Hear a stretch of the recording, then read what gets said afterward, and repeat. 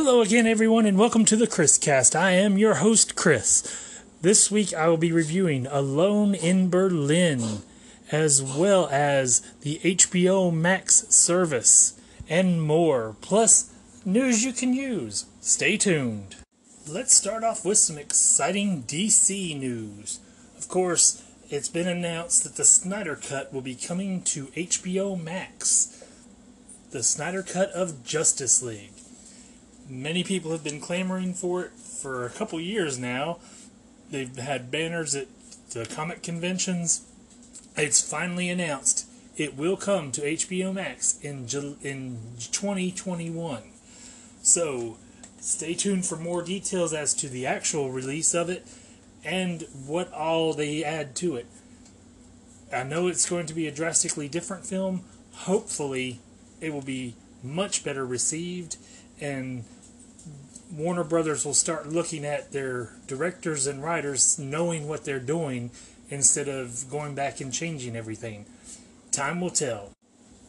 But also this week, this from Deadline.com, DC Legends of Tomorrow loses key series regular ahead of Season 6. And of course, if you haven't seen the season or the season finale, there are spoilers here. But DC Legends of Tomorrow is saying goodbye to a key cast member, Maisie Richardson Sellers, who most recently portrayed Charlie on the CW drama series Won't Be returning for Season 6. In Tuesday night's Season 5 finale, after a performance by her band The Smell, Charlie announced she was leaving the Wave Rider. And the article goes on if you want to read more about it. I just, personally, I'm not bothered by her loss.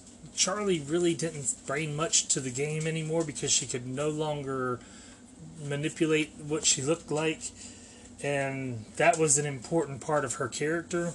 When they took that away, it just kind of ruined everything. So I hate to see any regular cast member go, but I welcome the change for the stories to get better. So hopefully they will. Also, of course, Ruby Rose announced that she is leaving Batwoman after one season, which is terribly shocking and sad news for the fans. Newsweek had this story, though. Batwoman, the CW show, announces how it will replace Ruby Rose. Last month, Batwoman star Ruby Rose announced that she was leaving the show after one season on the CW product. The network has now announced that rather than recasting Kate Kane, they will instead have a new character wear the cape and lead Season 2. The CW confirmed to TV Line that they would, quote, create a brand new character, end quote, to replace Kane in the show. A now-deleted Reddit post featured a reported leaked casting call that might give fans of the DC Comics show their first look at the new Batwoman lead. Per Decider, this character is currently called Ryan Wilder and is described as likable, messy, a little goofy, and untamed. The description adds, with no one in her life to keep her on track, Ryan spent years as a drug runner, dodging the GCPD and masking her pain with bad habits. A girl who would steal milk for an alley cat could also kill you with her bare hands. Ryan is the most dangerous type of fighter, highly skilled and wildly undisciplined. An out lesbian, athletic, raw, passionate, fallible, and very much not your stereotypical all-American hero. So, on the flip side, it's great that they're not replacing Kate Kane, leaving an option for Ruby Rose to be able to come back, it would seem. But you still have a successful series and a recognizable lead, and you don't want to see that end so quickly. So, hopefully we'll be able to come up with something from this, but I just don't know if it's going to be salvageable at this point. I hope for the best because Batwoman has been a very good show this first season. Strong stories, good action, just the whole way through. And I would hate to see after 20 episodes it turns into nothing. I trust the producers because they've done such a great job with all the Arrowverse so far. I just don't know. Hoping for the best. And in still more DC news from BleedingCool.com.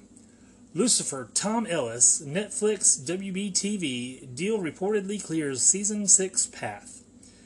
Don't be greedy, Lucifer fans. Just because you're getting a 5th and now most likely 6th season of Lucifer doesn't mean it was guaranteed to be a smooth journey.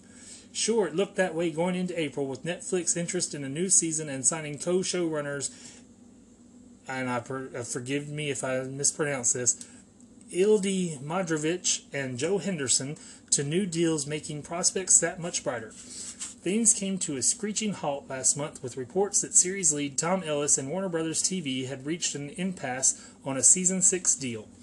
With a 6th season... Sorry, I misread that. While a 6th season was built into Ellis's contract, so not returning would have put him in breach, no one wanted that to happen for a wide variety of reasons. Now it appears that won't be the case, with TV Line reporting that both parties have reached an agreement on a new contract that clears the way for both a Season 6 pickup as well as a 5th season premiere date. Representatives from both Netflix and Warner Bros. TV have not commented on the reporting. And it says a Season 5 premiere date. Still have not released a premiere date for Season 5. It's been over a year since Season 4 had premiered. I know I'm one of the fans, but fans are outraged that we're still not getting more Lucifer yet. It's time. I don't know what's taking so long to get this here. Hopefully, we will get a date very, very soon, though. Another article from BleedingCool.com. Suicide Squad. Adam Beach reveals Slipknot deleted scenes. Ever since HBO Max's announcement of the Zack Snyder cut of Justice League, a hopeful few dreamed of David Ayer's cut of Suicide Squad seeing the light of day. To get the ball rolling, Adam Beach, who played the ill-fated Slipknot in the 2016 film, answered a fan inquiry about what the Ayer cut includes. Among the scenes excluded in the final theatrical cut, Beach confirmed was added backstory for Slipknot. He tweeted, "There was an opening sequence of how I got caught for the Suicide Squad program that was pretty cool.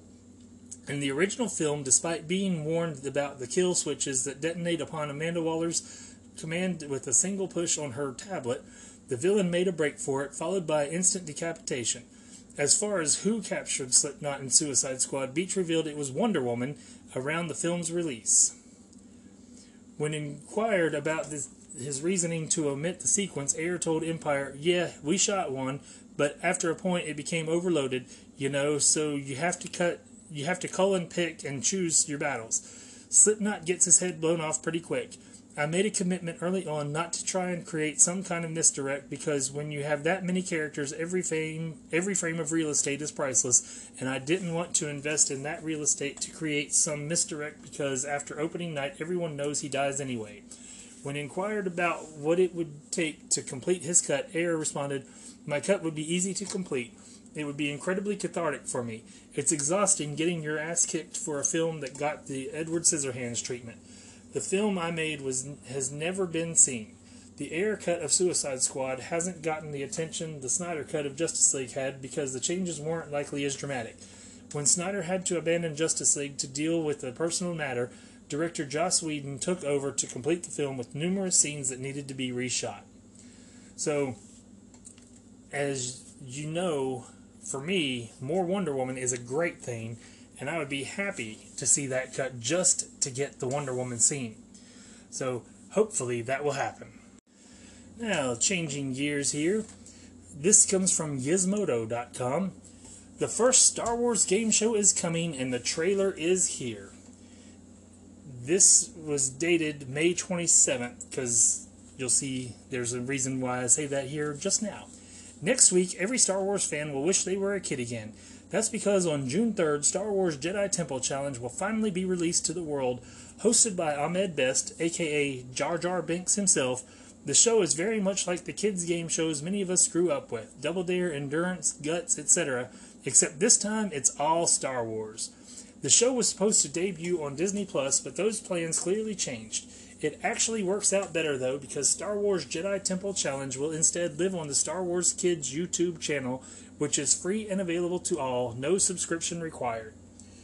Now, yes, that's good for the people who don't have Disney+, but it's also kind of a negative for the people who do have Disney+.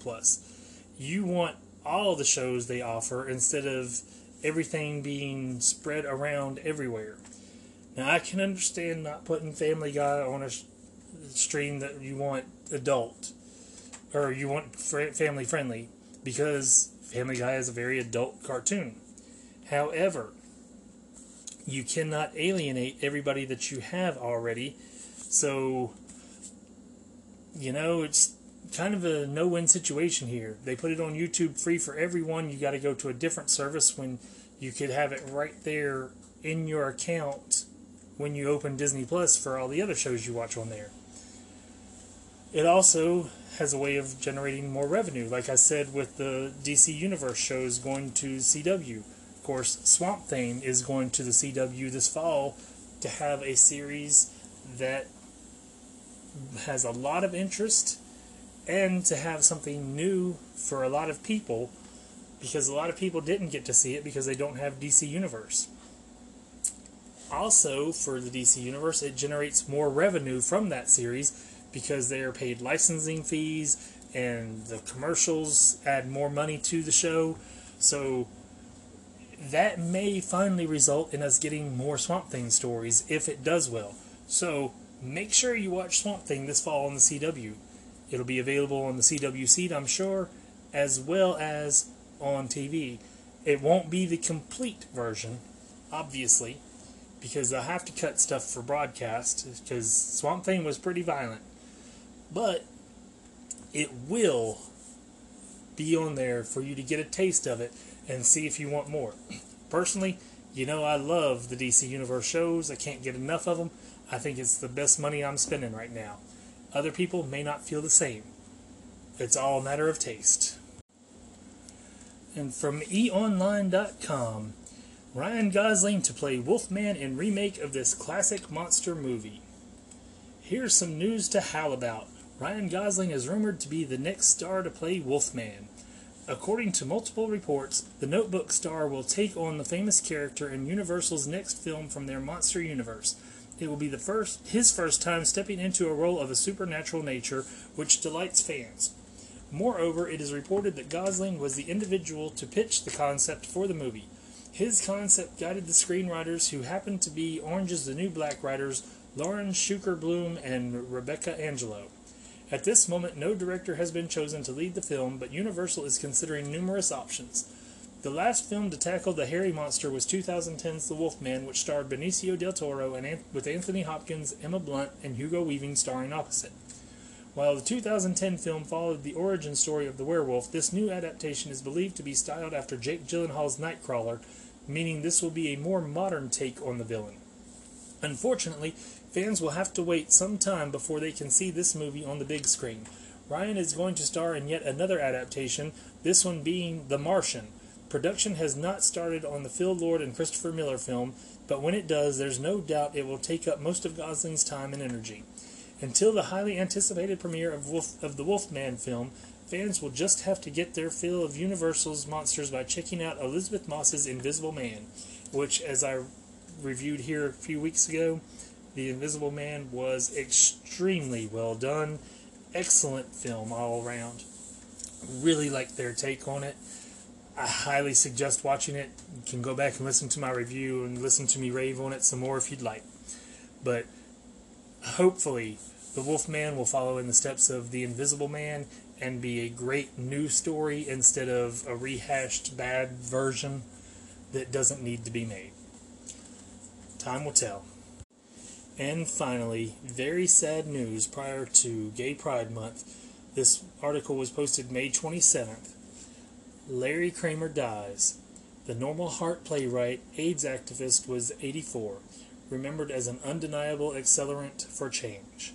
This article comes from Deadline.com. And in honor of Larry Kramer, I am going to read the entire article this time. Larry Kramer, the playwright whose righteous fury over a lackluster governmental and societal response to the early AIDS crisis fueled his groundbreaking 1985 play The Normal Heart, and an activism that led in the 1980s to both the gay men's health crisis and ACT UP, died Wednesday of pneumonia in Manhattan. He was 84. His death was announced to the New York Times by his husband, architect David Webster. Kramer had lived for decades with HIV and underwent a liver transplant due to liver disease. In a statement today, GLAAD President and CEO Sarah Kate Ellis said, Larry Kramer's contributions to the LGBTQ movement in the fight against HIV/AIDS are incalculable. GLAAD and so many LGBTQ people and allies recognize Larry as an undeniable accelerant who not only fearlessly demanded change, but made it come to pass. We send all of our love to Larry's loved ones during this time, and though we are saddened by his passing, we are forever grateful for his leadership and heroism.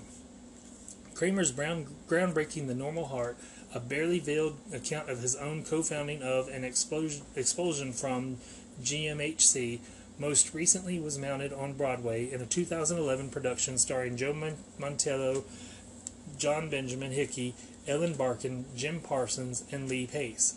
Set during the early years of the crisis from 1981 to 84, The Normal Heart features the Kramer-based character Ned Weeks, who cares for his ailing, closeted lover Felix and, enraged by the apathy of society at large, turns to activism to raise the alarm. The 2011 production won 3 Tony Awards, including Best Revival of a Play. A 2014 HBO adaptation of the play, directed by Ryan Murphy and starring Mark Ruffalo, Matthew Bomer, and Julia Roberts, won multiple Emmys, including Outstanding Television Movie.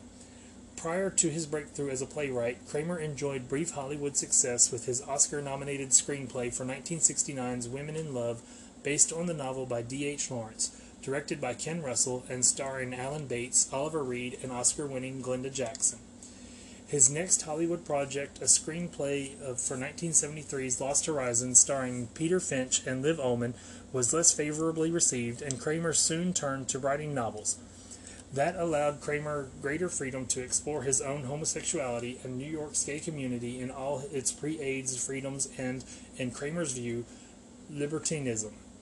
The result was Faggots, a 1978 novel that both made Kramer's name in literary circles and earned him the ire of many of the Manhattan Fire Island circuit he so unforgivingly chronicled. But history soon stepped in, and Kramer watched in horror and increasing rage as he knew gay cancer took hold in 1980 and quickly devastated the very communities that had inspired his novel. In 1983, Kramer wrote the Cri de Coeur essay 1112 and counting for the New York Native, chastising all gay and straight whom he felt had failed to recognize the AIDS for the killer it already was. His anger intimidated even those who were on his side, as can be seen in film footage of the writer shouting "Plague" to quiet the bickering ACT UP attendees at a 1991 meeting. The footage is included in David France's documentary How to Survive a Plague.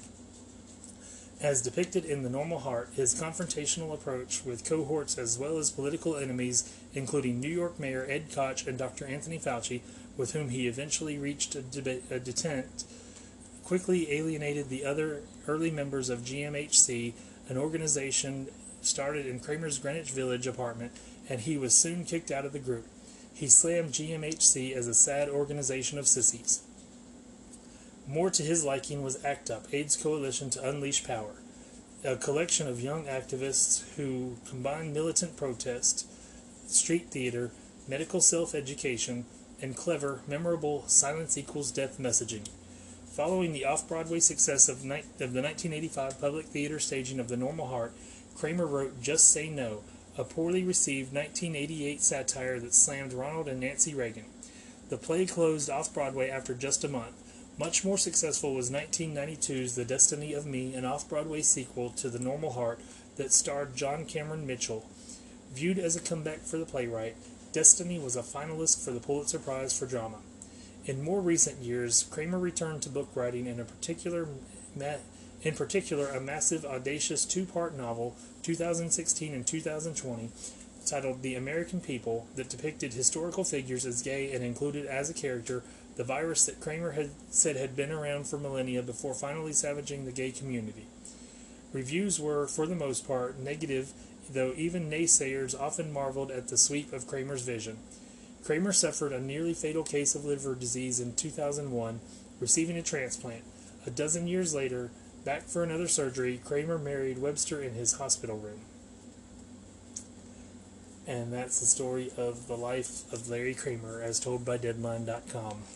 An amazing man who contributed so much, and if you haven't seen The Normal Heart, I highly recommend it. It is on HBO Max, which I will be reviewing, as I said, after I return.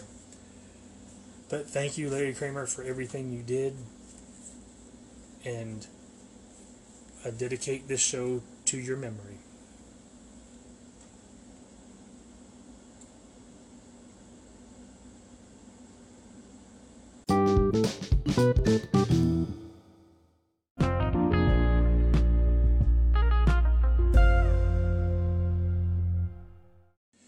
Welcome back.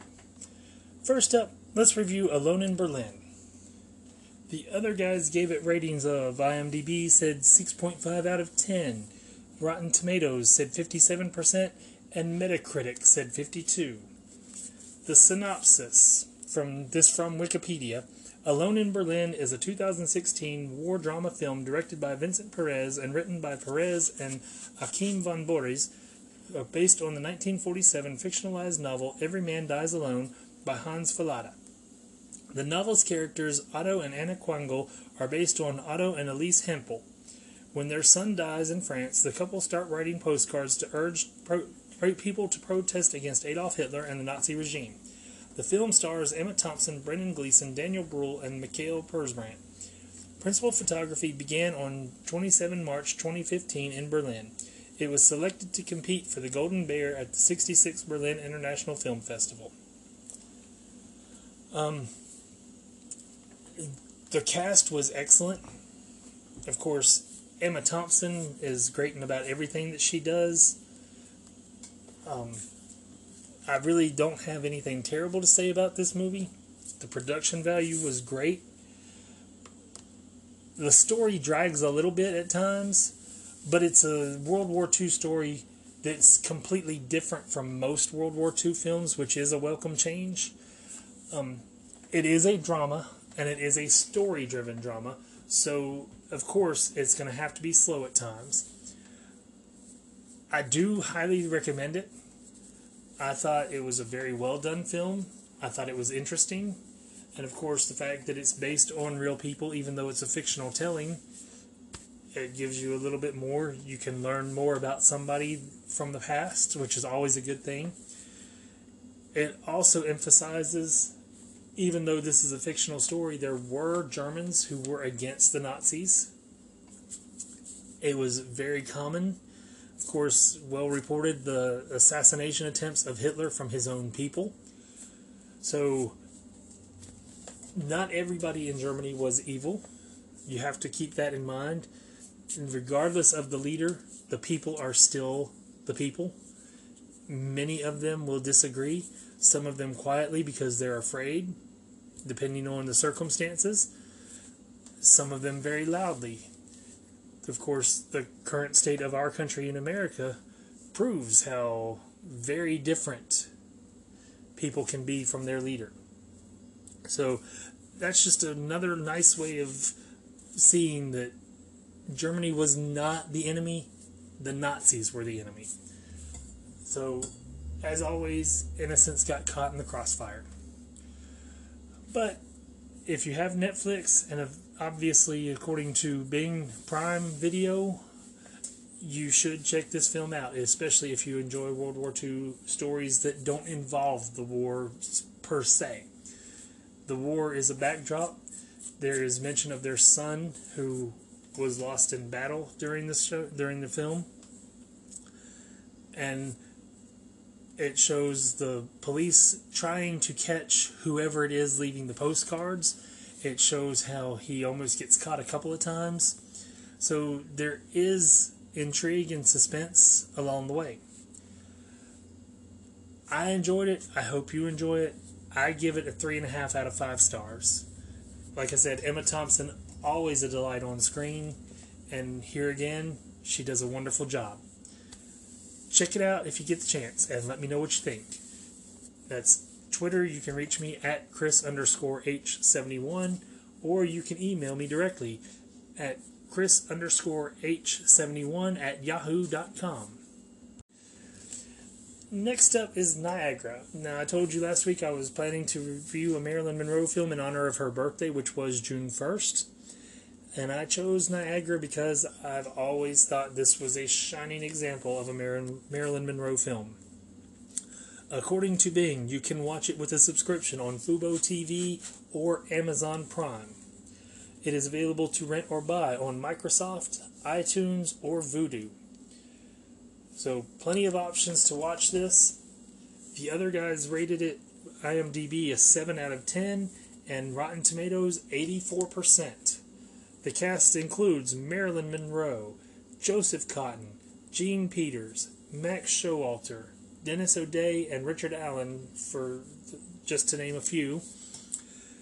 And I really, really recommend watching this film. If you think Marilyn cannot act, and you think all she could do was the blonde bimbo role, you really, truly need to watch this film. It is a film about her trying to get rid of her husband, is all I will say.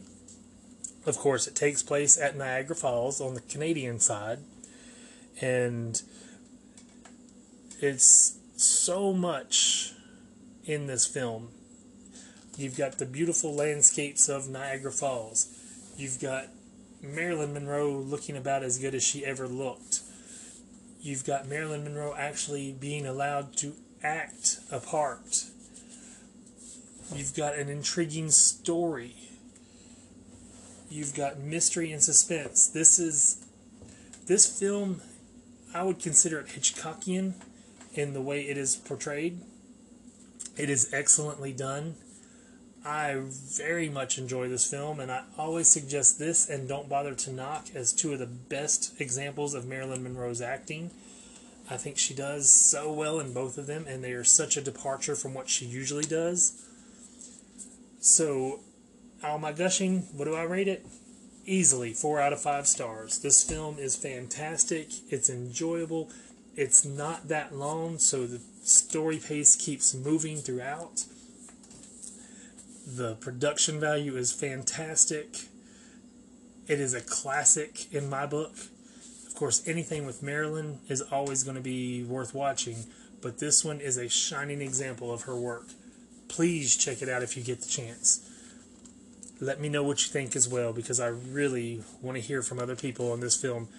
Everybody that I talk to, nobody's ever watched it, which is really sad because it is such a good film. So hit me up, Chris_H71 on Twitter, or Chris_H71 at yahoo.com. And finally, just some thoughts on the HBO Max service. What I feel it's lacking is the library content of TV shows. You've got so many shows like Growing Pains, Alice, and the Dukes of Hazzard that did not make it on.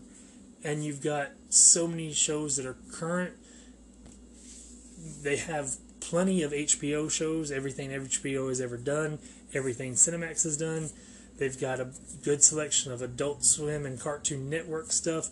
They've got the Flintstones, they've got the Jetsons, they've got several Scooby-Doo shows from the past. I want more from the service.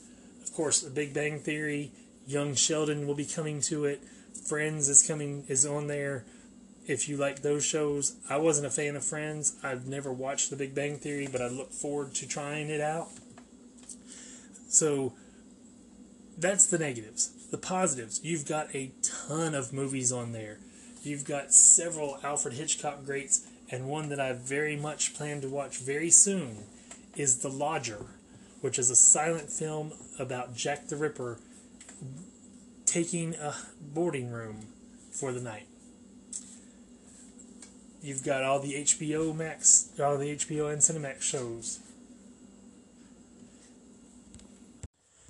But also on the HBO Max, you've got segments devoted to DC, Sesame Street Workshop, Turner Classic Movies, Studio Ghibli, Looney Tunes, Crunchyroll, Adult Swim Collection, Cartoon Network. There's so much on HBO Max right now. All 8 Harry Potter films are available.